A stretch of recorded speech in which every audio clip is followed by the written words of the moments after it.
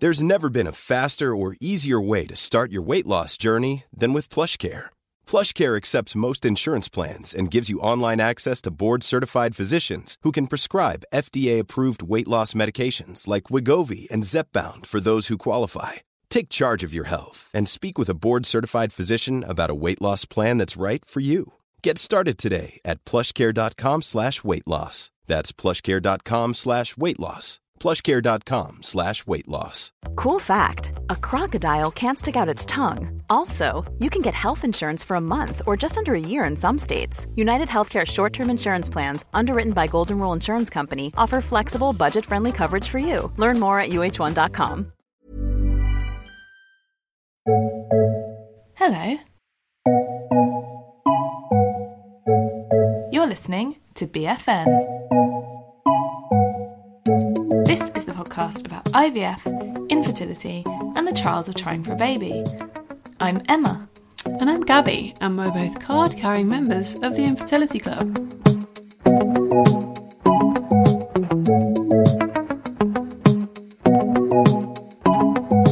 Yo! We're back. So is Nora. Nora the cat just keeps jumping up on the table. Oh no, she's gone into a hole now. Yeah, we're back. Guys, I had a lovely holiday. Thanks for asking. Yeah. It was so chilled. Nice to have some time off. Yes. Sorry that we didn't produce a podcast. It was a brief hiatus. It was a brief hiatus. Also, did you know that Infertile Mafia were also having the week off? Really? Yeah. Oh, the dear. Western Hemisphere was without an infertility podcast. Oh, there's others. But our friend Kat did launch her Finally Pregnant podcast. Yes, for those in that cool. situation. Yes, for those who are in a place to listen to that. So you should give that a listen. Or should have while we were off. Yeah, but now you can stop. Yeah. Jokes. Jokes. Yeah, it's been a nice little break, hasn't it? It's been an absolute delight. But we missed you. We did, definitely did. Massively. So it feels like ages ago now, but after the last episode, we had quite a few people get in touch about BPAs. Ooh, fun subject. Yes, I was talking about going and buying a BPA-free water bottle from John Lewis. And basically, the received wisdom is, and I was wrong, because I was just buying BPA-free plastic, and I thought that was okay. It's not, Gabrielle. But it's, well, if you are trying to avoid BPAs, you should also probably avoid BPA-free plastic, because there's no research to say that is any healthier than plastic that does have BPAs in it. So basically it seems that plastic is, to be fair, just best avoided if that's what you're trying to do. So if you want to, it's glass and metal that's actually best. Just on the water bottle front, I've got a really good one made by a company called Chili's. Oh, yeah. They can sponsor us if they want. And it keeps water so cold for such a long time. Is that why it's called Chili's?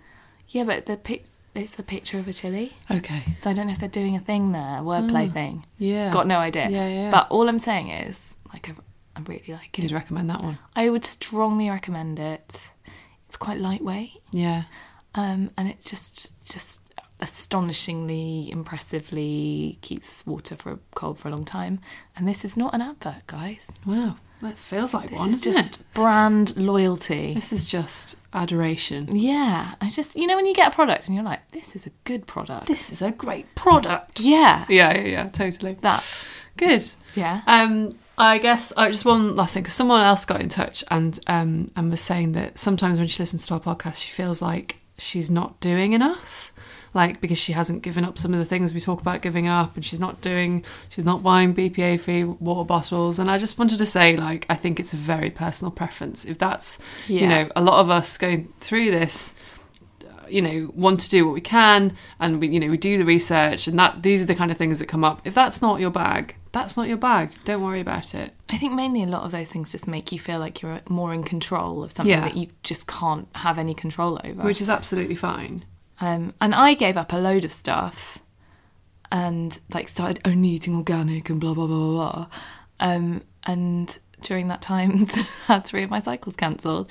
And then when I was a bit more like chilled about it, that's when like I had a successful cycle. So, and I'm not attributing that. I'm not being like, oh yeah, I was more relaxed. It's just, that's how it worked out. Like, it was just the randomness of life. So don't feel bad if you're not doing it. And equally, if you are doing it, that's great. Like, Yeah. I think it's personal preference, each to their own. It's marginal gains, isn't it? I think, yeah, potentially. It's not going to like radically transform whether or not a cycle works. No, probably not. Anyway, I just wanted to bring it up because it was something that got a lot of attention and, Yeah. you know, Guys, there's no judgment here. no judgment. This is a judgment-free space. Absolutely. Like, do what you need to do or don't want to do. Yeah. I exactly. had a glass of wine before my transfer. Do you remember? You were there. I was there, mate. I remember it very well. 24 hours ahead, I was like, get the vino down me. And it helped. I was reading, somebody did a post today that she was like, I'm pregnant. And I was like, and she was like, and she was like, despite me, she was like, I'm not taking care of myself as well as I should have recently. I've been drinking a coffee a day. Oh my God. And I was like, God forbid. a coffee a day? Isn't that what the NHS like recommends Yeah. you can do when Yeah, you're pregnant? Absolutely. Yeah. So I mean, just like, just do what you feel you should do. Yeah, exactly. Right, we've gone on about that for a long time, Yeah, haven't definitely. we? Yeah. Right, well, I suppose we should talk about today's guest. Today's guest is the lovely Becky Kearns. Lovely Becky Kearns. She is lovely. AKA Defining Mum. Yeah. If you follow her on Insta or her blog. Yeah, notable things about her. She is very outspoken about egg donation because she's got 3 girls through egg donation. She is. She's also outspoken about early menopause because she's kind of had to deal with that. And also, she's the founder of Fertility Support Saturday, Yeah. which is a kind of way of spreading the word and making everybody feel a bit more supported. Yeah, sharing different people's stories who Yeah. are going through infertility or baby loss, etc., and kind of helping people to feel less alone. Yeah, She's a bit of a absolutely. powerhouse, really, isn't she? She is a bit of a powerhouse. Also, she's got really great hair, and I can't emphasise that enough. She does have great hair. Yeah. I think it's important to draw your attention to her hair. Yeah. 'Cause I mean, do we have a photo? I don't know if we I do. think we took a selfie afterwards when we went Yeah. for some dinner. Yeah. So you're not going to be able to see her hair in it very well. You're going to have to go to her Instagram and look at her lovely hair. I just wanted to reach out and stroke it while we were interviewing. Yeah. But it seems rude, It's not appropriate in this No. situation, I don't Yeah. think. so I didn't. And then we spoke to Professor Tim. We did, yes. And we spoke to him about stopping IVF drugs, Yeah. which can be different for everyone, basically. We've had a few messages about it, asking about it. I stopped at 12 weeks. I'm about to stop at 12 weeks. Yeah. But some people stop at different times. Some people stop at 10 weeks and then freak out and they're like, why is my clinic doing this to me? Some people stop at 2 weeks Yeah. or 4 weeks, whatever. It's a very strange Yeah. place, drugs. You know? Drugs, yeah. And they're not the most pleasant thing. No. No one enjoys it. No one enjoys it. But yeah, so we asked about that. Yeah. And I guess that's it, really. It is. Other than that, you could follow us on our Instagram, At Big Fat Negative. on Twitter, At Big Fat Negative. on Facebook, Big Fat Negative. or you could email us. bigfatnegativepodcast@gmail.com, or you can follow me on Instagram because I still don't have as many followers as Gabby. At Big Fat Emma. Wow. The competition is heating up, guys. It's not heating up because Well, you know. I'm not getting many followers. And also, you could rate and review us Oh, that would be lovely. wherever you get your podcasts, but especially Apple Podcasts. Yes. 'Cause that boosts us up a little chart. Boosts us in the charts. Boosts us in the chart. That was a bit high-low. Sorry, everyone. I listened to the high-low too much. Oh yeah, and thanks to Emma who wrote into the high-low Oh, my and got us a God. shout out. Yeah. You not only have a great name, but you're an absolute hero. Thank you so much. Yeah. It was really nice to hear them say nice things about us. It was nice. Yeah. Yeah, and if you didn't catch that, you can always tune in. It's It's the episode where they interview Bryony Gordon. Yes. Here's another one of my faves. So Yeah. great episode. Yeah. So, other than that, please enjoy the podcast. Enjoy. Becky, what an absolute delight to have you. I'm delighted to be here, thank you. I feel like it's well overdue. Yes, absolutely. It does seem like a while since we connected. Yeah. through, was it Fertility Support Saturday, when I Yeah. sent you a random message on a Yes, Sunday night. Which we're going to you. talk about later. Fabulous. But before we start, obviously, we're going to ask you to tell us about your journey. My journey. It's amazing you talk about your journey and it makes it sound so simple, doesn't it? Yeah, To go, yeah. "Oh, through this and It's this." like a walk to the shop. Yeah, absolutely. So I was 28 when I found out I was going through early menopause, effectively. So we started trying for a baby, and you think it'll be really easy. Came off the pill, and I found that my periods were kind of coming every 2 weeks or so. So Right. sometimes it'd be 12 days, sometimes it'd be 20 days, but Wow. never any longer than that. So I was thinking to myself, well, that's not enough time to ovulate and get pregnant. It's also Yeah. just not really fair that you have to deal with No, tampons. God, that's no. it. No, and It's that's way the too one much. thing you think when you're going through early menopause. You think you'd probably like escape some periods and have twice as You are. many as everybody else. So that was kind of the reason I went to the doctors in the first place, and I got pushed away a couple of times, saying you're really young. It's just your body settling down off the pill. But I persevered because I like to have answers and I like to know what's going on. And finally, they did a blood test on day 3 of my cycle, so FSH, to test that hormone to see whether it should be within a normal range, which is below 10. And I had a text back from the doctors that said, yeah, it's all normal, just a standard, your blood results are normal. So I thought, oh, great, okay, nothing to worry about. And then later on in that day, because I'd been reading so much on it, I just thought to myself, I wonder how normal they are. And I just had this like niggle that I wanted to see my results. So I phoned the doctors and I said, look, can I have a copy? The receptionist said, yeah, come and pick it up tonight. It was a Friday of bank holiday. I actually think it's probably 5 years ago today, because it was May wow. bank holiday. Oh my God. Yeah. Because we are just That is recording it. before the first May bank holiday. aren't we? We are. On the Friday. Yeah, so that's just reminded me actually. Wow. So I picked them up, sat in my car, opened it up, expecting just to see a normal figure. And it said 17, which I thought to myself, that is higher than I've read it should be, particularly at my age. So raced home, Dr. Google, you know what you do. Yeah. Classic. Spent the whole weekend in tears because I'd basically convinced myself. I'd diagnosed myself and I thought that's just not right. Got involved in all the forums and you know what it's like. It's Yeah. not the best thing to do. No. But with it being bank holiday, I had no sort of options. access to the GP. And it was the Wednesday before I got to speak to him. And Oh, God. his response was, oh, yeah, that's not normal, is it? Sorry, I thought you had it done mid-cycle. And I thought, well, that would have been pointless mid-cycle. So it was, it was that's a bit annoying. annoying that was how all he did was, rather than give me an answer, he's just said, let's redo them. But in which time I'd found a private consultant because I thought I just want to get answers. Yeah. And then went to see him and he kind of sat me down and said, look, this is what it looks like. We'll obviously redo your blood test and we'll do an AMH as well. So after all that, it was diagnosed and he said to me, look, I was in the room on my own actually. I don't think I expected it to be that big Yeah. news. You kind of just think, oh. And suddenly he was on the phone to the IVF clinic whilst I was in there. He's a lovely man, actually. I'm still in contact with him now. And he gave me his number and said, look, anything you need, just call me. And he kind of took me under his wing, phoned the clinic and said, look, how quickly can we get her in? Because she's not got, well, we think she's not got many eggs left. So we need to get her on an IVF cycle soon.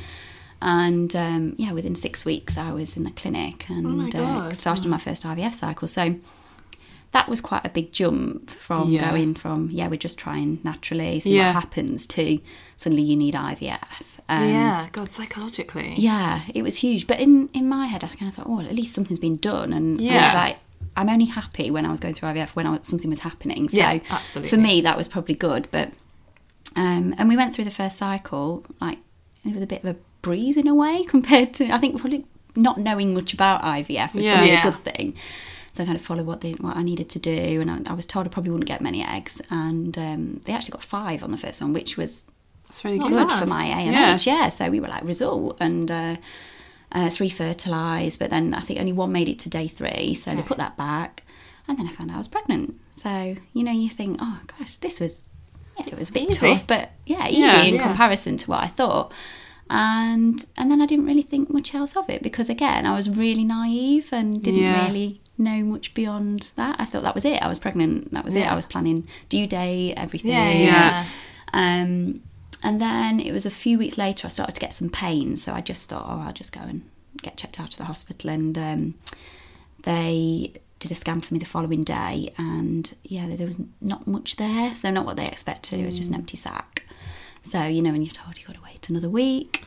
Yeah. So we went back, and it had grown, but not as much as they thought. So they wanted to give it a little bit longer, which just prolongs it all, doesn't it? And Pregnancy you read everything. limbo. Yeah. And I remember finding this website called Misdiagnosed Miscarriage, and I was almost trying to convince myself that I'd got my uteruses in a certain position so that they couldn't see it, and that maybe there was some hope that it was all okay, but it wasn't in the end. And it lasted another 3 weeks, because I ended up going through natural. They tried to let it happen naturally, which it didn't. Then I had the medical management, which started to work but then didn't, so then I had to have the surgery. So it was and really medical management drawn. is just a pill, right? It's like a just pessary. a pill. Yeah, like a pessary they give you. Yeah, so not very pleasant. That's so hard.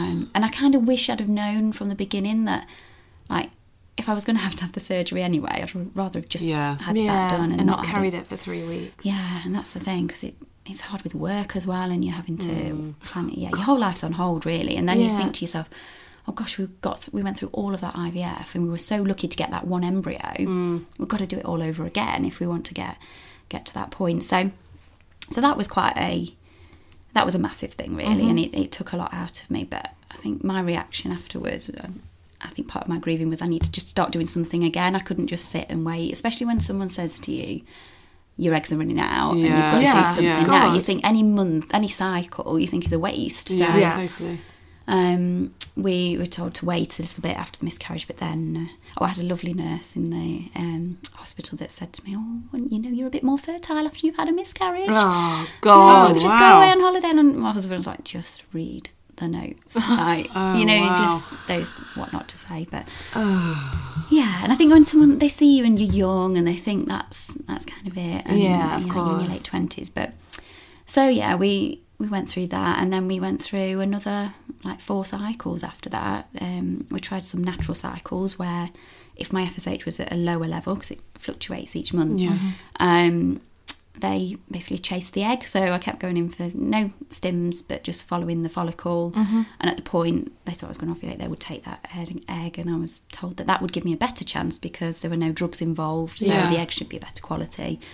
But none of them worked. So, but I think because I got pregnant on the first cycle, that probably prolonged. Of course, because you've got that glimpse of hope. So you're like, well, it's happened once before. So exactly. So, and to be honest, donor eggs came up at the beginning, and I always had it in the back of my mind, but I'd not really let myself go too far with it. I did after the miscarriage. I thought to myself, I need to do something, and I dragged Matt along to a donor conception information evening at a local clinic. Okay. Which was probably one of the worst things we could have done because we just weren't in the right place. No, not ready.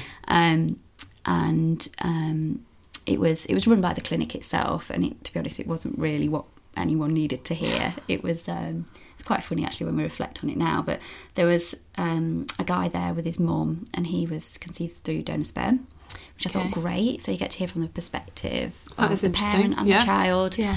And it was great to hear him talk so openly about it and how comfortable he was about it. But throughout the whole session, he referred to his dad as Colin rather than Dad. Oh, no. And that really stuck with me because I thought, well, his dad who'd raised him? Yeah. So I thought, well, Colin. If you're trying to say that it doesn't matter, it doesn't impact your relationships. Had the fatherly role, then so that kind of got to me as well, because I think at the time I was thinking, will they think that I'm the real mom and things like that.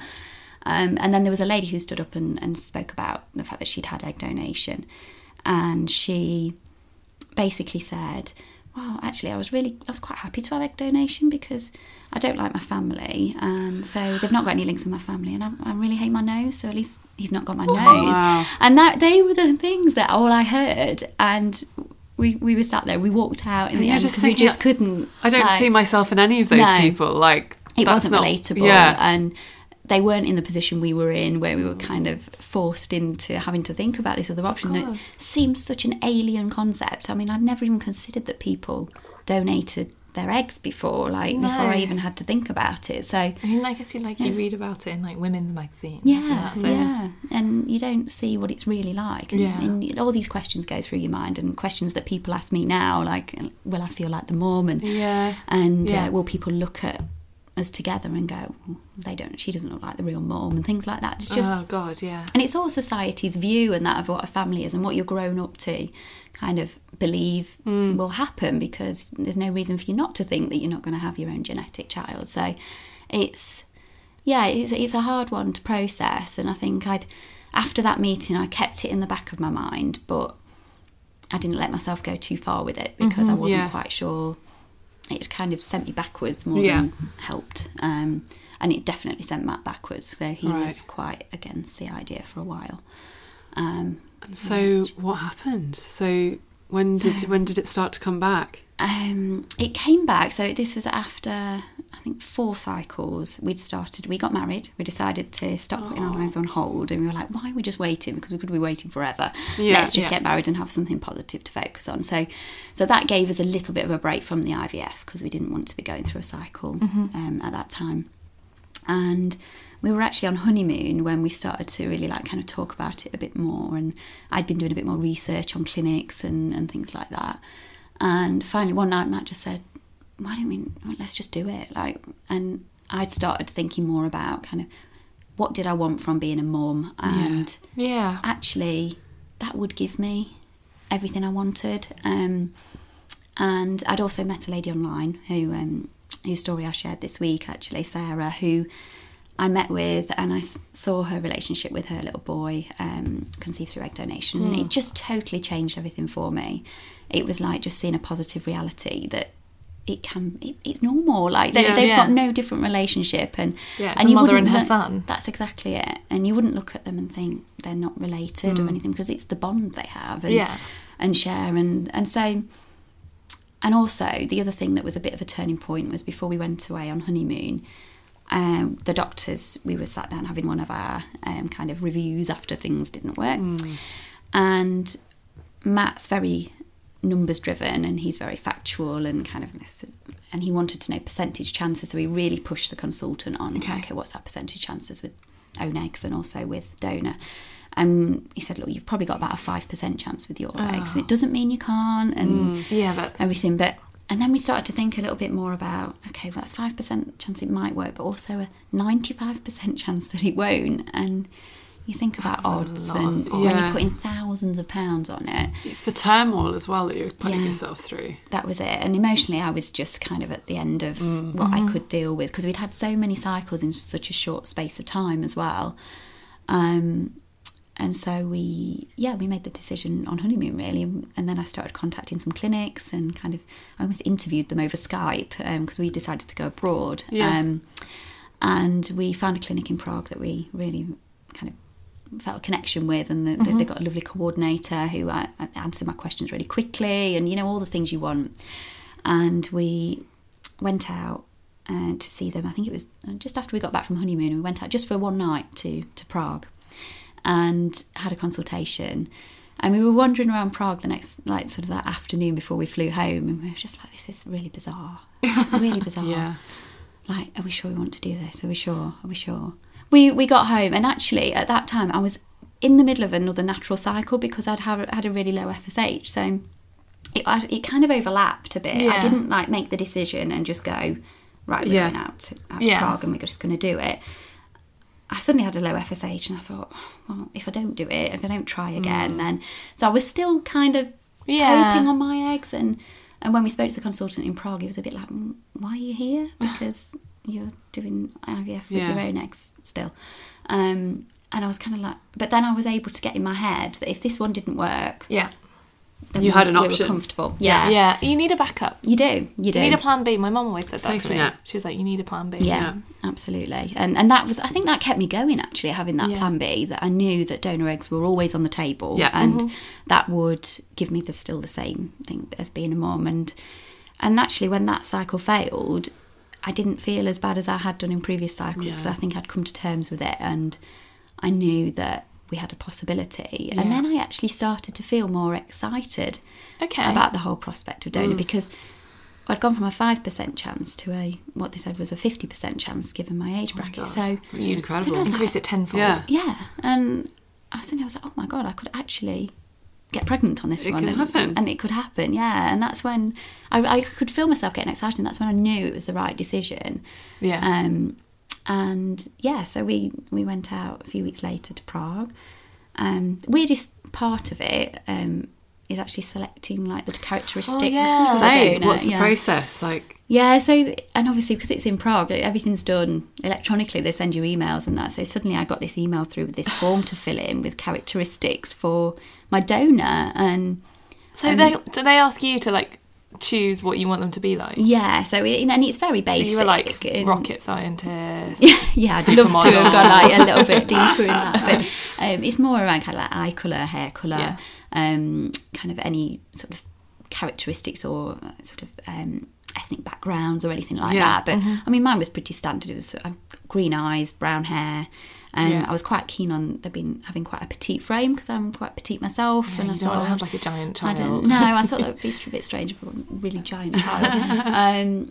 And so, yeah, I filled the most important form that I've ever filled in my entire life. And yeah, just sent it off. And we said we wanted them to have a good education level because you kind of want them to have some intellect as well. But obviously, you're never going to meet these people. You just...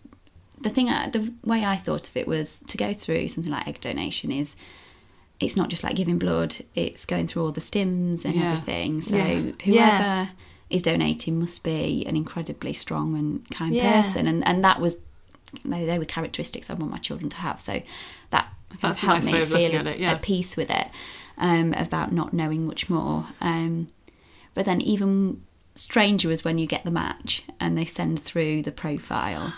And you don't get much again. Do you not get a picture or anything? No.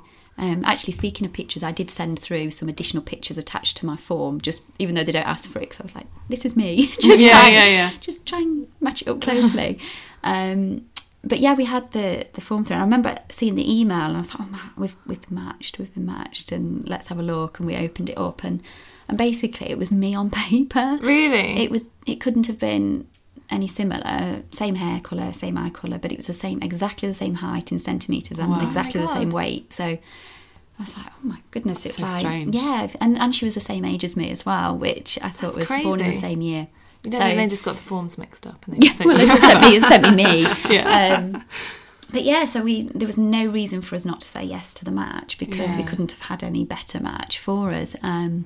Interestingly, none of the girls have got green eyes. They've all got Matt's blue eyes. Really? But yeah. I thought out of 3, like surely we'll have like one with green eyes, but none of them have. They just look like their daddy. But so we did that bit, and then we had to get synced up with the donor, and does that involve you taking drugs, her taking drugs? So she was going through stims, and then to match us up, we both had to go on the pill first, and then to break off at the same time to have a bleed.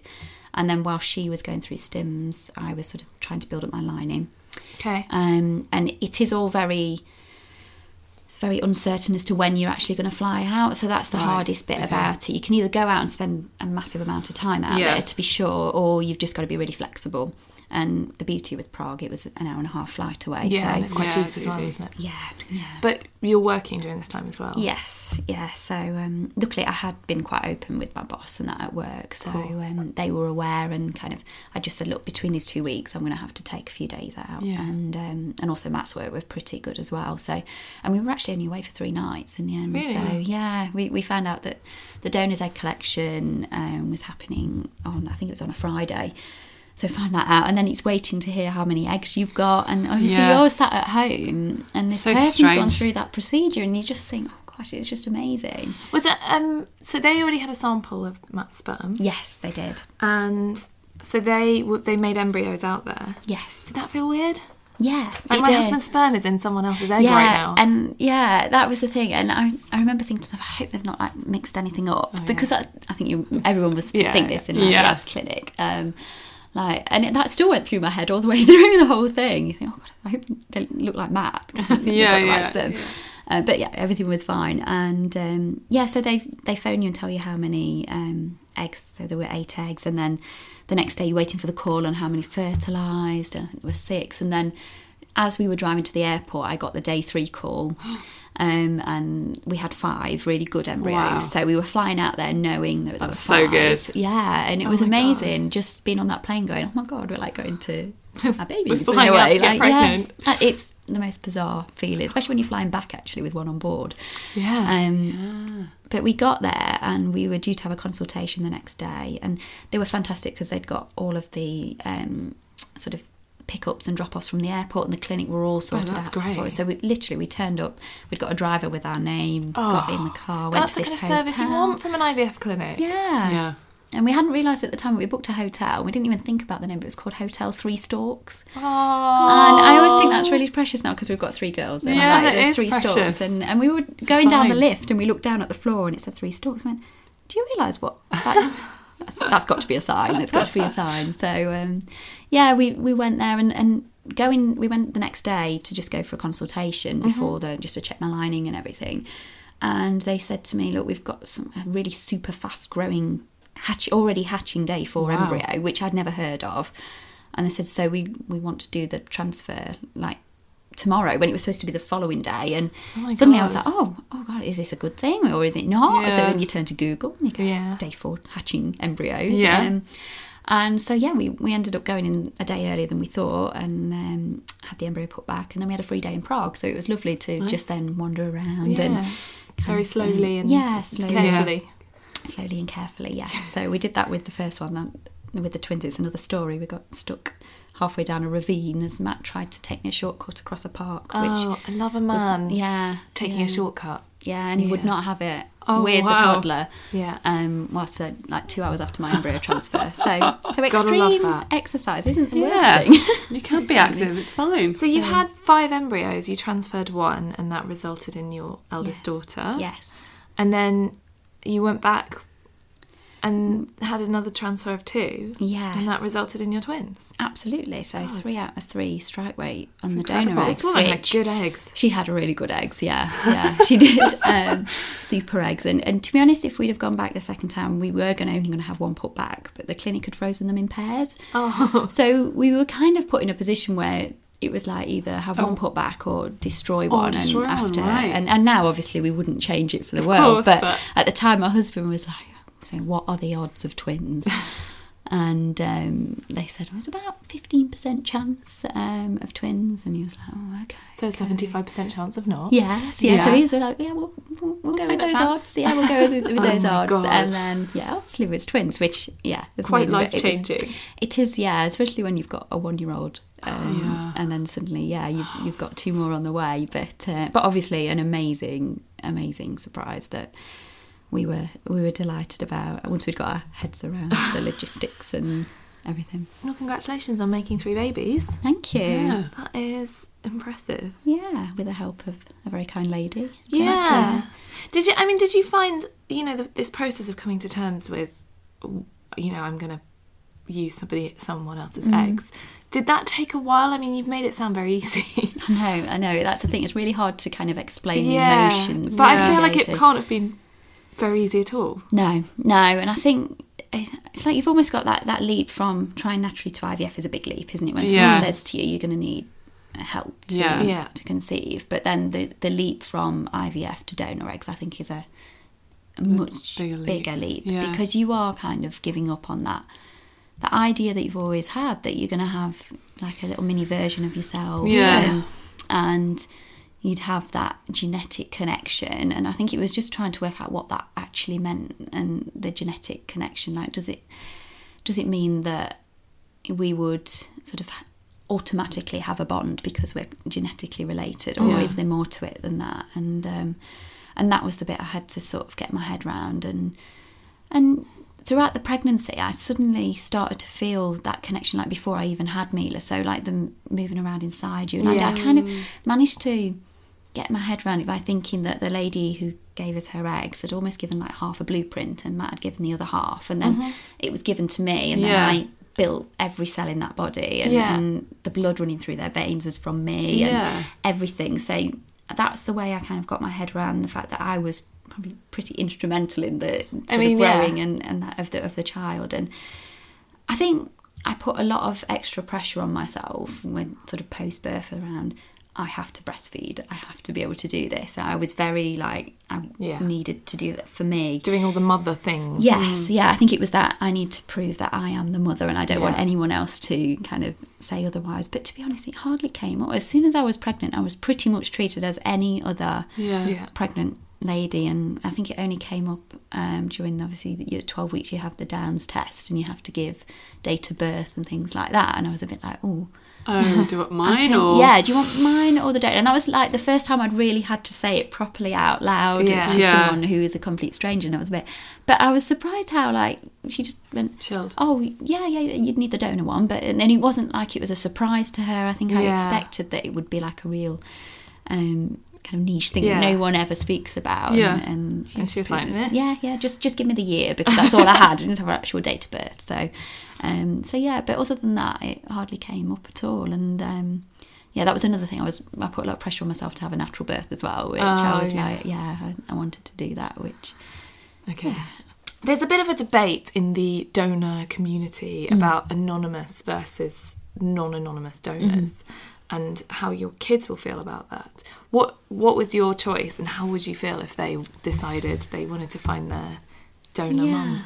So this is probably a thought that I had that has changed for me over time, and I think it's changed as I've learned more about donation, and also kind of now that I've got 3 little people who are actual individual people with personalities and thought, and it becomes more real then. Of course. And I think we made the decision at the time based on, well, there were a number of factors.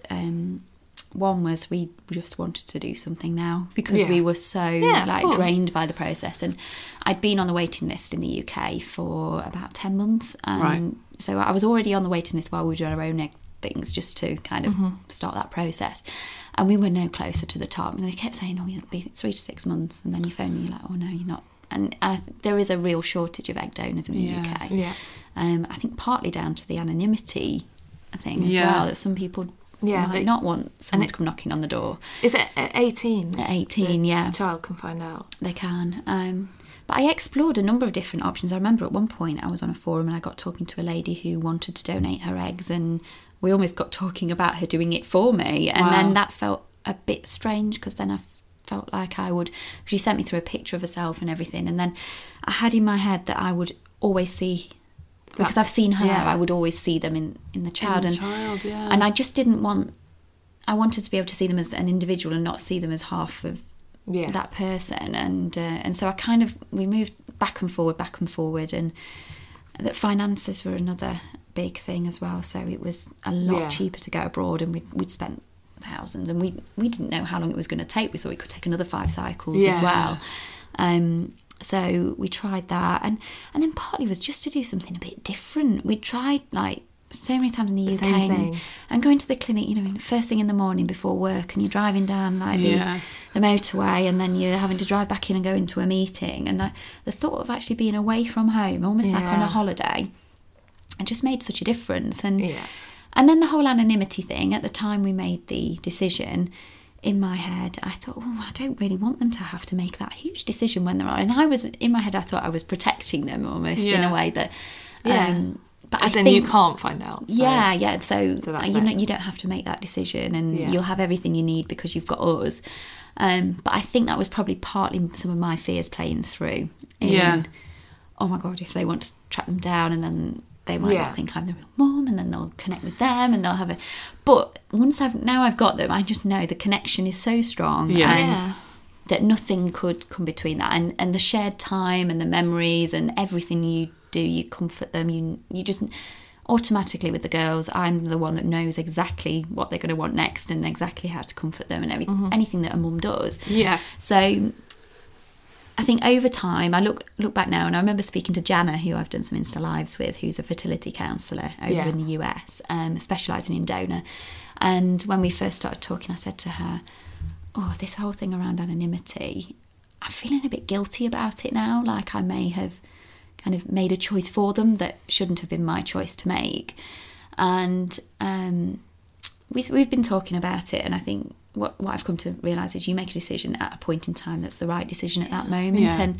And I think about it now that if I hadn't have made that decision, I wouldn't have those girls, those exact girls. So I'm just going to be totally honest with them and tell them why we made that decision. And another thing that seems to be happening more at the moment is that actually there might not be such a thing as anonymous, unknown donation in the future. So with all DNA kits and ancestry and things, when the girls turn 18, they may just be able to pop their DNA in a computer find the person if they want to. So I think we're just going to be so honest with them about everything and just let them ask questions whenever they want, and hopefully they won't resent that decision that we made. But it's just trying to.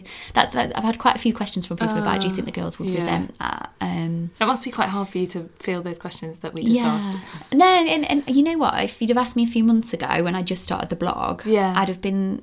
I think it would have got to me a little bit more, and it would have thrown me a bit. But actually writing the blog and doing the posts and the Insta Lives, and I've just learnt so much more, and it's almost been therapy in a way that I've been able to work through my own fears to then be able to say, actually, I'm okay with that decision now, and that's how we're going to handle it. And you've processed it, and you've kind of come to your conclusion. You know how you feel about it now. It's absolutely. Kind of like, Keely, as in trying to be a mum, yes, she did a Insta story the other day about how she's come to the decision to start using donor eggs, and she did it in the most.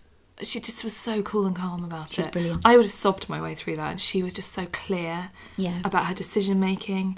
And she said she'd spoken to a counsellor who said something like, it doesn't have to be the right decision, it just has to be the best decision. Yeah. And I thought that was really quite poignant. Yeah. Like, absolutely. And Keely and I have had a few conversations actually. Yeah, we met for a drink after the She's So Hormonal event, actually, and I saw the stories, and I could just relate to everything that she said in that. And I mean, she's so good at just being able to put it in such an eloquent way and just say it how it is. And it wasn't.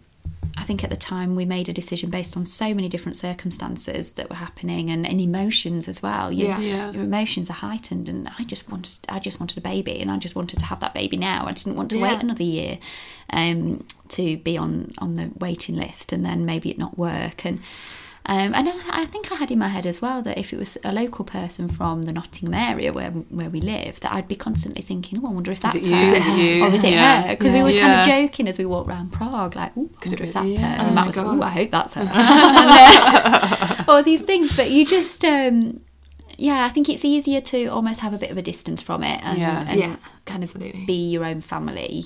And that worked for us at the time. So I understand that. Well, we have been talking for a really long time. We've been doing good. So I guess, yesterday you posted about post-infertility guilt. Yes. So kind of change the subject to parenting and that kind of thing. How have you dealt with that? Because, I've got it. You've got it, right? Yeah. And I read your post, and I totally... Because you were talking about not feeling like you can find parenting hard at times because it's such a blessing and you tried so hard to get it. Absolutely, and you've got everything you wanted. And also, I guess I phrased that wrong, because post-infertility means that you're not infertile anymore. Like, I'm still infertile. That's how my tubes still don't work. Absolutely.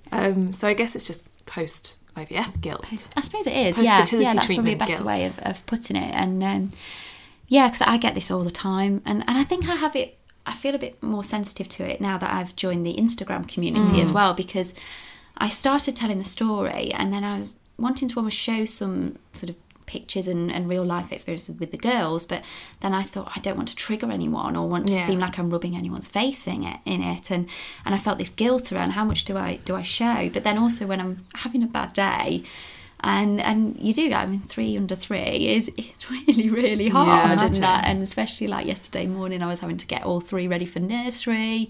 That's like 3 lunches out and one of the twins is walking now, she's everywhere and she's fearless. So she's kind of walking towards the fireplace and if they're near the stairs, and it is just That's all my anxieties about absolutely parenting. chaotic. And I get anxious sometimes if I've got like a full day with all three of them, and I think this, like, I've asked for this. Why am I getting anxious? I shouldn't be, and I shouldn't, like. And sometimes I know I probably should ask for help from like friends and family and go like, could you come and help me out for a few hours? Yeah. But I find myself not doing, or I kind of go, no, I can do this. I should be able to do this because I've worked so hard for this, and I knew there was a chance that I was going to have twins the second time around because I had 2 embryos put back. So. Yeah, I'm going to have to kind of deal with this. Yeah. And it does, and I think it just heightens your kind of feelings of like, I can't moan about this because there's so many other people out there still feeling that pain that I once felt, and that if I'd have heard someone at that time going, this parenting lock's really hard, I'd have thought, just fuck off. Don't tell me that. It's even hard, and it is. It's just a different type of hard. But also it's balanced with the wonderful moments, and of course. And well, that's the thing about about infertility, isn't it? It's just constant shit. Yeah. Whereas, infertility, there's no in between. It's either really shit or it's amazing. You kind of you've got like both ends, and whereas with parenting, you have your really shit moments, but you've got your constant amazingness that's going on in the background. So you kind of still get those wonderful moments that you can think, actually, this was all worth it. And those moments where I'm sort of putting Mila to bed at night and you feel guilty for going, oh God, is it not bedtime yet? Do you think I just need a little bit of time to myself? And just little things like that. It just plays on your mind, and I think because you're more thankful because of everything you've been through, you tend to feel it a bit more. So that's why I wanted to post about it, because I think I found myself beating myself up, and now I've kind of got my head around it and thought, actually, it's okay to feel like that. I just thought so many people that have come through IVF and I think that's a normal parent feeling, isn't it? I'm sure there were plenty of people who saw that post and could relate and felt relieved to read it, to be fair. Because it is that thing of when we're part of a very special community and you are so conscious of being careful about saying things like that. Absolutely. So it's the same when I was pregnant as well. I just felt like I couldn't moan about anything because I was so people happy. At work go, are you okay, to me? And I'm like, I'm fine. Yeah. And like sometimes I'll have like, I don't know, like a sore back or whatever. And they'll be like, people will be like, pregnancy is quite hard though, isn't it? And I'm like, no. I always just go, no. It's really easy. I love it. And I have been really lucky with this pregnancy. Like it's been fine. But like, I'm always just like, no, it's fine. Yeah. Like I'll tell you what's hard. Infertility. That's really hard. Thinking you're never going to have one. Yeah, that's exactly. The hardest thing in the world. This is a fucking breeze by comparison. It is, yeah. But yeah. Anyway, so I guess we should finish by talking about Fertility Support Saturday, which is your initiative on Instagram. Yes. So, I started this just before Christmas, I think, where the initial idea was just to kind of bring together some people who I thought on Instagram were doing some really special things and just kind of share each other's work, and that so that more people could connect, and that's what it started. There was a group of 9 of us, I think, and I contacted you too, and do you want to be involved? Very lucky to be on there. And I was really honoured that people wanted to do it. I was like, oh, this is amazing.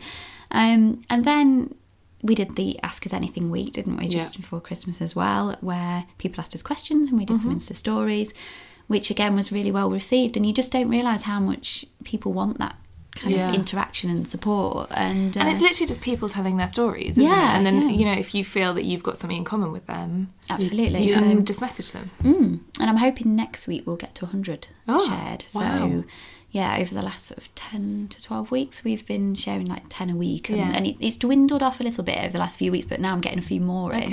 And I'm trying to get a little bit more diversity in there, so I'm trying to target a few people and just say, look, if you're happy to share, and the beauty is you can do it anonymously, so you can you don't have to put your picture on and say this is me. You can just say, look, this is what I'm going through, and then people can either go, I'm going through the same thing, I can support you, or like, what sort of treatment have you had, what advice have you had, and you can just to build those connections. So it's been great, and I do have some exciting plans for it coming up in hopefully like June, July. We're going to try and Ask the Expert Insta Live series, so I'm just in the process at the moment of just rounding some people up, so there'll be a chance for people to ask questions to a fertility doctor and a counsellor and a nutritionist and things like that, so it's going to be really exciting. Yeah, well done. I'm sure that'll go down really well.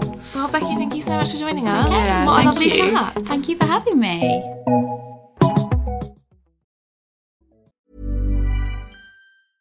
Many of us have those stubborn pounds that seem impossible to lose, no matter how good we eat or how hard we work out. My solution is PlushCare. PlushCare is a leading telehealth provider with doctors who are there for you day and night to partner with you in your weight loss journey. They can prescribe FDA-approved weight loss medications like Wegovy and Zepbound for those who qualify. Plus, they accept most insurance plans. To get started, visit plushcare.com/weightloss. That's plushcare.com/weightloss. Even when we're on a budget, we still deserve nice things. Quince is a place to scoop up stunning high-end goods for 50 to 80% less than similar brands. They have buttery soft cashmere sweaters starting at $50, luxurious Italian leather bags, and so much more. Plus, Quince only works with factories that use safe, ethical, and responsible manufacturing. Get the high-end goods you'll love without the high price tag with Quince.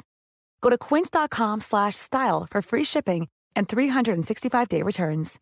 Quality sleep is essential. That's why the Sleep Number Smart Bed is designed for your ever-evolving sleep needs. Need a bed that's firmer or softer on either side? Helps you sleep at a comfortable temperature? Sleep Number Smart Beds let you individualize your comfort, so you sleep better together. J.D. Power ranks Sleep Number number 1 in customer satisfaction with mattresses purchased in-store. And now, save 40% on the Sleep Number Limited Edition Smart Bed for a limited time. For J.D. Power 2023 award information, visit jdpower.com/awards. Only at Sleep Number stores or sleepnumber.com.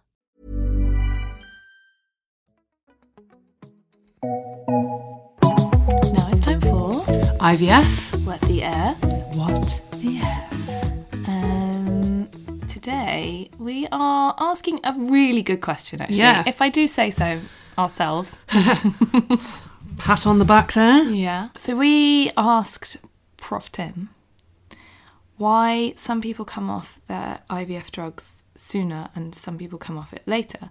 So, like, if you read stuff, some people come off after the 2-week wait. Some people come off after 7 weeks. Some people come off after 10 weeks. Some people go the full 12 weeks. And some people go even further. And we're just wondering, like, why? Because it seems a bit strange. You were 12 weeks, weren't you? I was 12 weeks. I'm 12 weeks. So when I was having the horrible, scary stuff, one of the things that the early pregnancy unit that I went to said to me was that my progesterone was dangerously low, even though I was on 2 pessaries a day. Right. We've since spoken to somebody who will appear next week, who said that, well, you know, when had I last taken the pessary? So, and actually thinking about it, I had taken one first thing that morning and was due to take one, was probably slightly late with one by the time they finally tested my progesterone levels. So... Interesting. Actually, it doesn't stay, like, constant in your bloodstream all the time. So that was quite a good point. But yeah, I was on until 12 weeks. You are on pessaries and Lubion. Injections, Yeah. And obviously estrogen pills until 12 weeks. Yeah, so it just seems a bit confusing, really. It is a bit confusing. And it's good to understand kind of the science behind it, because that can kind of give you some reassurance, I guess. Yeah, it does. It kind of freaked me out that, like, why is she coming off after 7 weeks? Yeah. And there's a lot of posts on forums about it as well. Like, why have I been told to come off after 10 weeks? And then we got a message from somebody, I think, who was like, I've been told to come off after 2 weeks. Yeah. And she was confused. Yeah. She's like, everyone else seems to do it for 12 weeks. What's the deal? And we were confused. Yeah, definitely. And yeah, it's just, well, it's interesting, isn't it? It is interesting. So here's what Professor Tim had to say. He's going to explain everything. He is. This is a very interesting one. Now, in a fresh IVF cycle, because the woman is producing follicles in her ovaries, and because she's had the late-night injection to trigger maturation of the eggs, then those follicles will actually start to produce their own progesterone, as would happen in a natural pregnancy. However, because IVF drugs have been used, the amount of progesterone is not really sufficient. So that's why you have to give some form of what we call luteal support, usually in the form of progesterone. That could be pessaries or injections, and some form of luteal support from around the time of the egg collection up until the pregnancy test. Many centres around the world and in the UK actually stop the progesterone on the day of the pregnancy test, even if it's positive. And this is because by 2 weeks after the egg collection, the ovaries have pretty much recovered, and the HCG, the pregnancy hormone coming from the implanting or the implanted embryo in a pregnancy, is actually acting on the ovaries to make the ovaries produce more progesterone. So a number of studies have shown that actually you can stop, in a fresh cycle, you can stop the progesterone supplementation at the day of the pregnancy test. In fact, that's at Oxford Fertility, that's what we did all the way from when we started in 1984 up until 7 or 8 years ago. However, many patients understandably feel happier if they are continuing progesterone beyond the pregnancy test in a fresh cycle, and so many clinics do continue on, even though there's a lack of evidence for that. So obviously you can then continue the progesterone on until whenever you want. If it's not been shown to be particularly beneficial continuing it on at all after the positive test, then clearly it doesn't really matter when you stop it either. So many centres will stop at 7, 8, 10 or 12 weeks, and it doesn't really make any difference.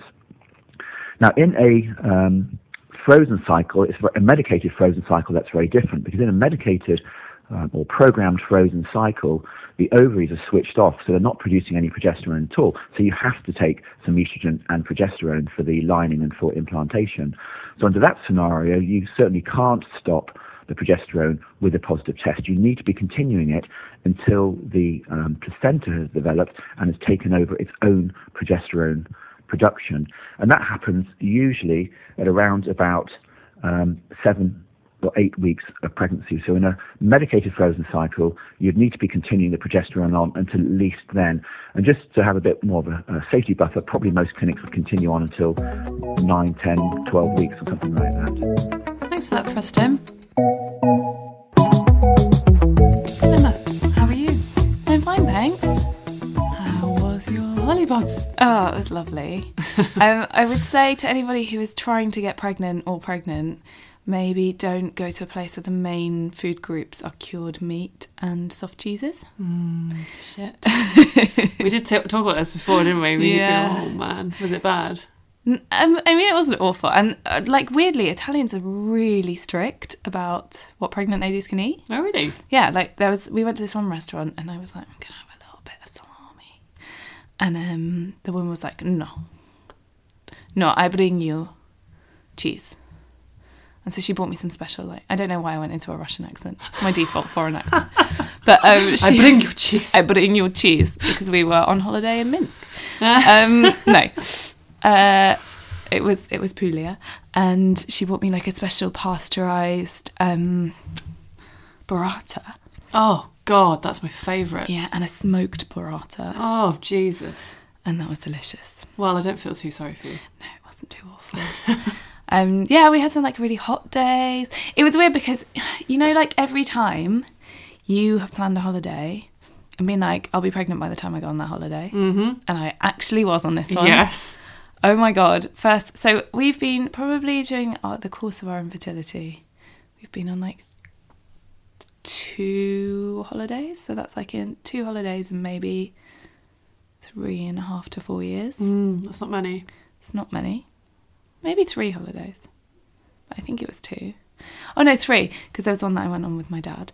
And a couple of little trips. And maybe more than that, because we went on ones with John's family as well. But either way, every time I've been I'll probably be pregnant by then. So, I can't plan to have too much fun. Mm-hmm. And this time, I planned to have too much fun. So we did a lot of going out in the evening and stuff. And by the end, I was just a bit I'm so tired. Exhausting. Yeah.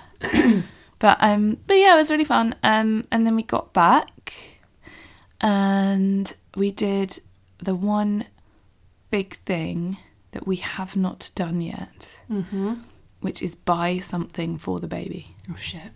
So I'm now 29 weeks. Wowzers. Tomorrow. And by the time this goes out, I'll be nearly 30 weeks. And we hadn't bought anything for the baby, nothing. we've changed the spare room around a bit, and that is like the full extent of our preparations, because I have this kind of weird fear of something going wrong and then coming home and there's like all this stuff lying around. Like when I first started trying, when was it? I think when I did my last round of IVF, I knitted a blanket. Yeah. And I ended up giving it to my friend because I just couldn't bear to have it lying around all the time. And I just had all these flashbacks of like that and not having that shit. So we haven't bought anything. And this weekend we bought a buggy. Whoa. Yeah. That's a big ticket item. It is a big ticket item, and especially when you live in our tiny little flat, it's going to be a big ticket item lying around. We bought it off eBay. eBay Excellent. For a quarter of the price of the like recommended retail price, which, God, I didn't think I'd be a second-hand items person, but I feel really smug. I mean, yeah, you text me about it and I was well gel. Well, it's not a hard thing to get hold of. Well, I mean, that's the thing, right? If you try, yeah, absolutely, you can actually do it. Yeah, but they're fucking expensive. They are so expensive. It's ridiculous. And again, I think there's a tiny little thing in my head being like, well, you know, if it doesn't work out, then we won't have spent £1,000. We'll spend 250 quid, which is a lot, but significantly less. So yeah, we've done that. And the one we bought was actually, funnily enough, it was up near where my in-laws live. And it turned out that the person selling it was an employee of my father-in-law. What? I know. It's quite, I mean, it's Yorkshire. Everyone knows everyone. But he, apparently, John's dad rocked up at this guy's house. And the guy was like, oh, hello. It was like bank holiday Sunday. Yeah. Oh, shit, was I meant to be at work? Yeah, exactly. The boss rocks up. Oh, God. It's so funny. So yeah, it's up with my in-laws at the moment. So if something goes wrong now... It's in a different place. We're fine. It's in a different place. But so that was the tip. I didn't realise you got it in Yorkshire. That does add a bit more work to the equation. Well, you know, they come down quite regularly, so they'll just bring it down. It's quite a lot of bits, apparently, but what are you going to do? Wow. Well, well done for doing that, because, yeah, I've been asking you when you're going to buy something, and you haven't. Bought something. Haven't bought any clothes, haven't bought anything. Yeah, you don't need any of that stuff yet, do you? No, I think it's funny because, you know, I follow people on Instagram who are like have gone through the same, like, similar stuff to me. And I think you can go one of two ways. You either get that positive pregnancy test and you go insane and just buy all this stuff.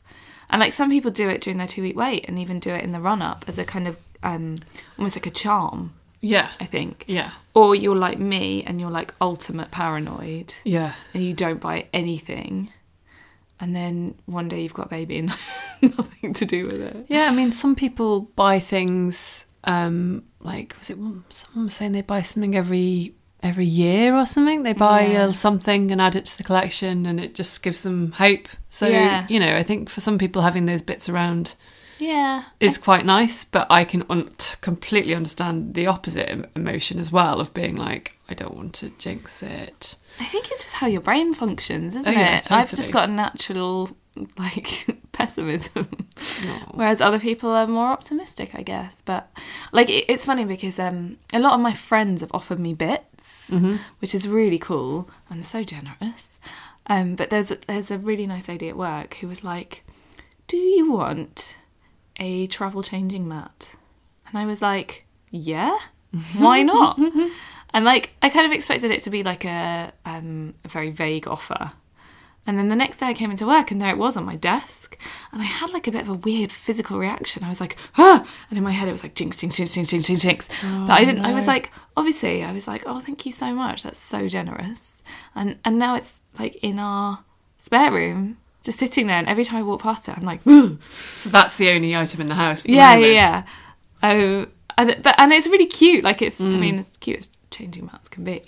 But, you know, it's like a lovely thing to have. And it is a reminder that there is a baby coming. Yeah. we can't pretend there isn't anymore. No. But I just, I'm still getting those shit, don't want to jinx it reactions, even though I'm like in my 3rd trimester now. It's still like, freaking me out. It's not going away. It's not going away. Oh, mate. Well, it will go away eventually. Eh? Well, the baby will arrive. Yeah, the and baby it'll have will to go arrive. away. Yeah, and then I'll be like, I don't know what I'll be like. Well, I'd be like, I don't want to jinx the baby. Yeah, I don't want to buy it any clothes or anything it needs in case it goes away. It's going to be like a Victorian street urchin. Because I haven't bought anything. Yeah. Oh. Yeah. It'll be cute. It'll be fine. It'll be a great little street urchin. Yeah. And we've also finally started having serious conversations about names. Oh. And like, Dum dum dum. just coming up with ones that, when you talk about something too much and you just have an idea and you're like, that is a really great idea. Yeah. And then you wake up the next morning and you're like, that's a terrible idea. Yeah, we can't call it that. It's quite fun though, isn't it? Like, yeah. It's always been one of my favourite conversations.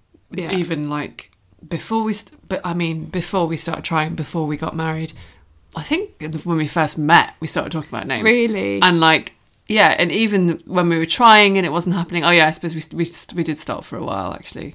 But then, yeah, we've definitely started again. God, we never talked about it. We just never talked about it. And then even when I got pregnant, I was like, we're not talking about this. Yeah. We're not talking about this until it's sure.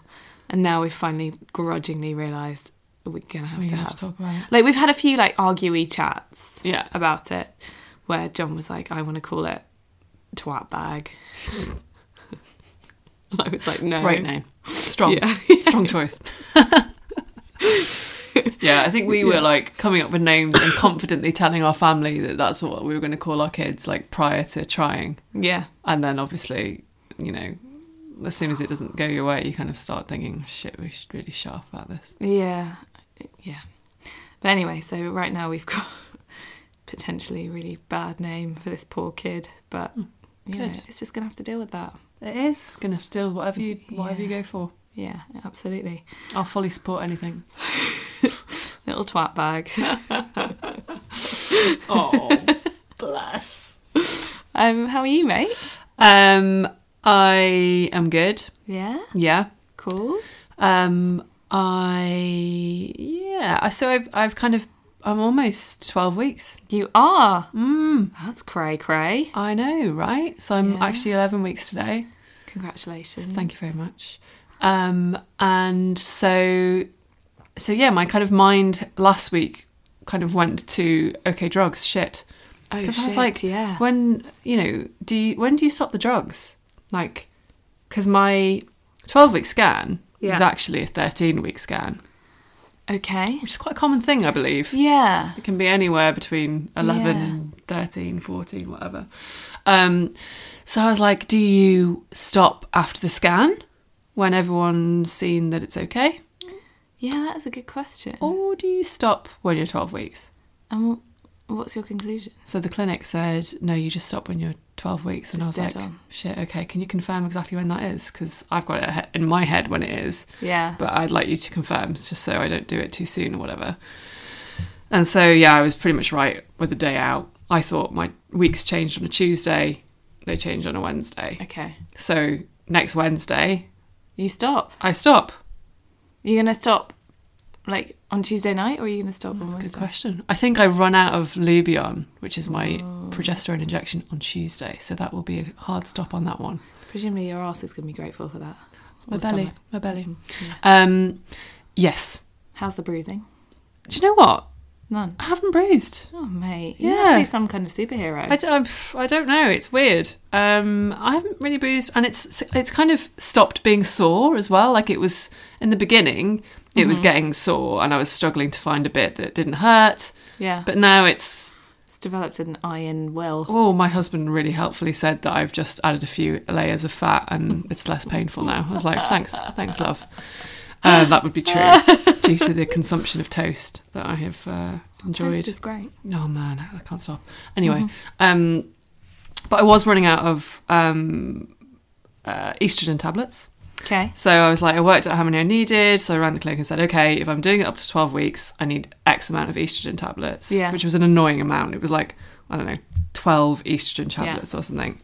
And so I had to go in and get a prescription. Okay. And it's always nice to go into the clinic. Always nice. Hi, guys. Yeah. And then I went over to the inpatient pharmacy at King's College Hospital, which is very hard to find. Cool. Yeah, I challenge anyone to find that without asking 12 people where it is. Because the woman in the clinic was really blasé about it. Oh yeah, just cross over the road, go into the main door, and it's kind of on your right, opposite Costa. No, it's not. It definitely isn't. It's like down some rabbit warren of like hallways, like hidden around a corner with no signage. Anyway, that was hilarious. So I collected those. That's all fine. And yeah, I guess I'm just feeling a bit.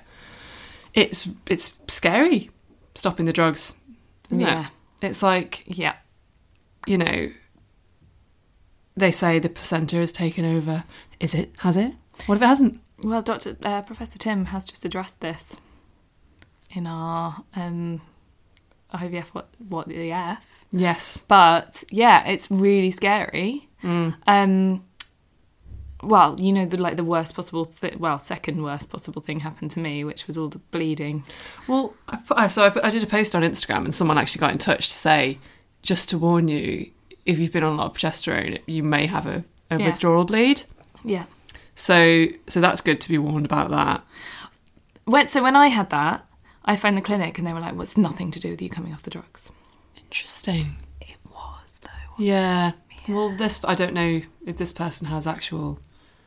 I don't know if it's just kind of anecdotal evidence, but yeah, she did warn me, which is nice to know. Yeah. Obviously, seeing blood is never fun. I think if you have a bleed, do probably contact someone. Yeah. I went to the EPU at where I'm registered to give birth, and they were so nice and helpful, and they would just come in for a scan whenever you need to, like come and see us. And yeah. Yeah, I will, I guess. And I mean, some people were saying, you know, keep taking the drugs if you want. Some people do. Yeah.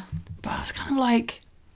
You're going to run out at some point. I'm going to run out, A. B, if the placenta hasn't taken over, then that's an underlying problem that's going to manifest itself regardless of whether I continue taking progesterone for an extra week. Yeah. Realistically. Yeah. Well, as scary as that sounds. And then thirdly, I want my pants back. Mate, 3 pessaries a day. Oh god, does not a pretty pant make. Are they all like? Have you got to the point where you put them in the wash and they're just waxy when they come out? Gross. It's gross. And you know, of course, I hasten to add. Obviously, I'm really fucking grateful to be in this position, and I'm very lucky, and I know that. But yeah. It's not fun doing 3 pessaries a day. But even like when you're going through IVF, you're like, this is gross. Yeah, it's gross. It is gross. I've potentially got 12 weeks of this. Yeah. And as someone who has had, it's deeply unpleasant. And actually, a few people have got in touch with me on Instagram to say like, oh, you know, I don't know if people know. We talk about the mess, obliquely, but if anyone's listening that's about to start IVF and hasn't done pessaries before. When you put it in, it does absorb the progesterone, but then it also does eject the waxy coating. And so you might sit there and think... It's all fallen out. It's all come out, I'm doing it wrong. But you're not. You're not.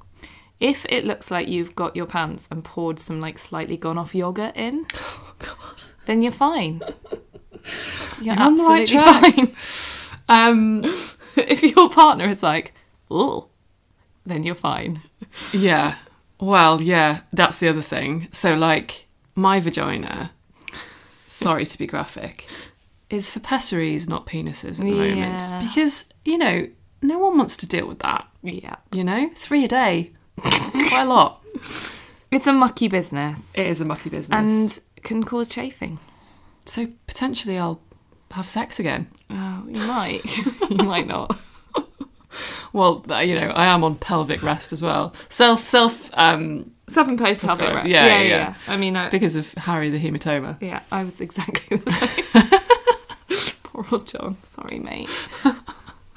Oh, God. So he was quite scared as well. He was like quite frightened to go near it.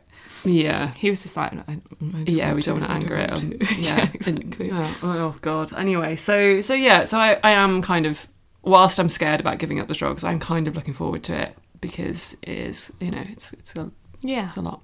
It's much easier. Yes. Not doing three things a day plus an injection. Yeah. But also, when you came in, you said you were feeling much better than you have been. Yeah. Which is a good sign that the placenta is taking over. Oh, do you reckon? Yeah. Oh. Yeah, I'll take that absolutely, from yeah. that. Yeah. Yeah, I've been feeling a bit less ill. Because about a week, but maybe couple of days before my placenta was due to take over, before I was due to stop the drugs, I was still feeling really rough, and I was like, shit. Hasn't worked. Yeah. I mean, I don't feel 100%. No. But definitely, I think, better. Yeah. Yeah. That's good. Yes, it is good. So that's the drugs. Sweet. Also, randomly, the day I collected my estrogen tablets, I went to a job interview afterwards. Really? Yeah. For what? Oh my God. What the fuck? I got approached on LinkedIn and I didn't know what to do because normally when I get approached about a job, I'm like, oh, well, tell me more. I always find out the full what's on offer, what it is before I make a decision. Yeah. So I was sitting there looking at this thing and I was like, oh, what do I do now? Oh shit, yeah. Do I say, oh no, sorry, I'm pregnant, it's probably not for me? Uh-huh. Or just to be upfront, I'm pregnant, is that still okay? Yeah. Or do I just blag it and keep my mouth shut and go and find out? And everyone's advice was just keep your mouth shut and go along. Yeah, of course. So I did. And I was just like, what am I doing? Like, I don't want a job.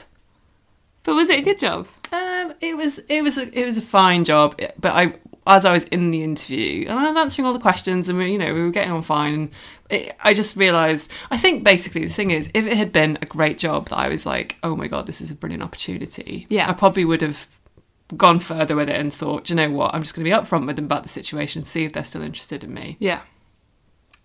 But as it stood, I wasn't like enamoured with it, and I was kind of like, yeah, do you know what, it's fine. But I just lost my mind briefly. I was like, what am I doing? Hey, I think it's good to go for interviews. Yes. It's just good to keep that practice up. Why not, right? Yeah, absolutely. It's just a bit mad. My friend rang me and I was like, she's like, what are you doing? I was like, I'm on my way to a job interview. She was like, you're what? Well, do you know what? Somebody that I work with was just hired recently, and she was like 33 weeks pregnant when she first started. Well, there you go. I mean, it can be done. Do you know what I mean? If you're the right person for the job and it's a job you really want and they really want you, then it shouldn't matter. Exactly. So yeah, I Anyway, I like it. I like those balls. Thanks, mate. And then what else happened? Oh yeah, so over the long bank holiday weekend, obviously I had some spotting. Oh, good. I won't call it a bleed because that's probably a lot more than what it was. It was just spotting and it was brown. So I wasn't, it's never fun. No. You're never like, oh, yay. Fantastic. Yay. But equally, I just kind of lay in bed and was like, okay, it's probably fine. It's probably fine. It's probably fine. And the next day it kind of went away. So did you do that thing where you're like trying to decide whether or not to like go to A&E? It wasn't really. No, I don't think so. Okay. I don't think I was going to. Just because the doctor at the clinic had already said to me, look, you might have more bleeding because of the hematoma. So it's kind of like, that's almost certainly what it's going to be. Mm-hmm. But if it ever got more serious and heavier, obviously I would go straight away. But the fact that it was just spotting, I was freaked out a little bit, but I wasn't going to take any action other than you were just closely being very the quiet, situation. Lying in bed very quietly, holding my tummy and being like, oh, please don't.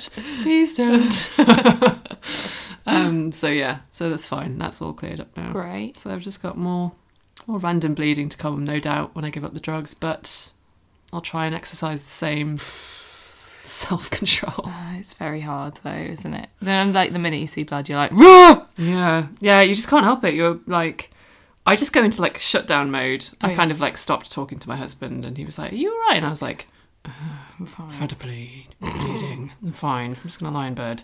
But yeah. The other day I was wearing pink pants. Oh yeah. And I'm like, again, being really graphic, I wiped and there were obviously some fibres. Some like pink fibres. Oh no. And I was like, shit! Oh no. Genuinely freaked Pink out. pant And fibres. then I looked closer and I was like, oh no, that's fibres. That's fabric. Oh yeah, it's not fun. It just shows how alert you are to it all. Oh yeah, yeah. Studiously studying. Yeah. Studiously studying? Yeah, I think Yeah. so. Yeah. Pants every day. Actually, I forgot to say one thing, which was quite funny. So when we were on holiday, I had my first morning sickness. Huh?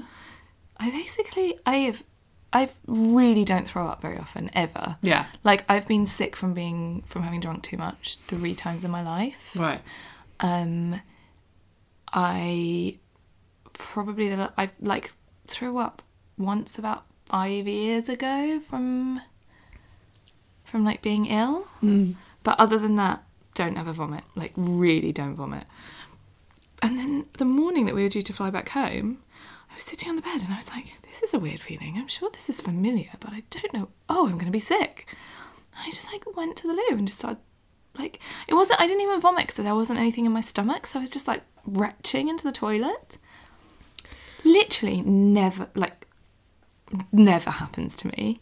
And then John was standing outside and Googling it. And as I was being like, what? He was like, oh, you can actually start morning sickness in your 3rd trimester. And I was like, oh great. No, don't say that, John.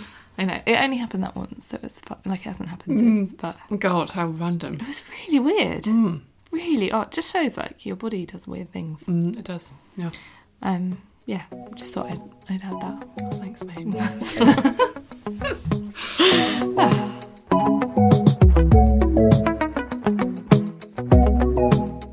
Well, that's it, guys.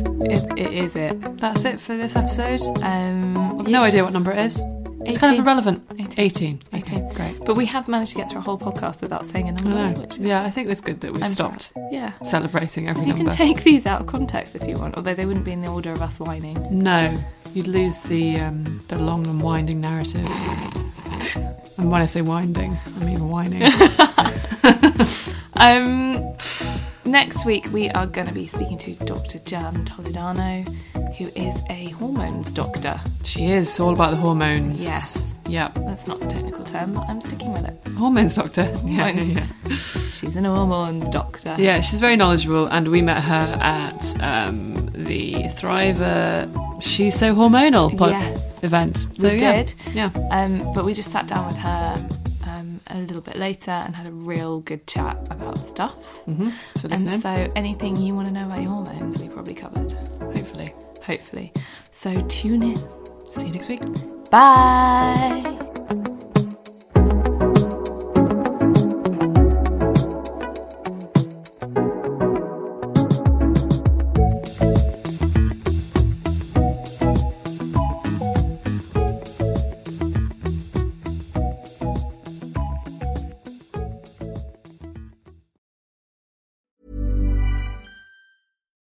Here's a cool fact. A crocodile can't stick out its tongue. Another cool fact, you can get short-term health insurance for a month or just under a year in some states. United Healthcare short-term insurance plans are designed for people who are between jobs, coming off their parents' plan, or turning a side hustle into a full-time gig. Underwritten by Golden Rule Insurance Company, they offer flexible, budget-friendly coverage with access to a nationwide network of doctors and hospitals. Get more cool facts about United Healthcare short-term plans at uh1.com. Even when we're on a budget, we still deserve nice things. Quince is a place to scoop up stunning high-end goods for 50 to 80% less than similar brands. They have buttery soft cashmere sweaters starting at $50, luxurious Italian leather bags, and so much more. Plus, Quince only works with factories that use safe, ethical, and responsible manufacturing. Get the high-end goods you'll love without the high price tag with Quince. Go to quince.com/style for free shipping and 365-day returns.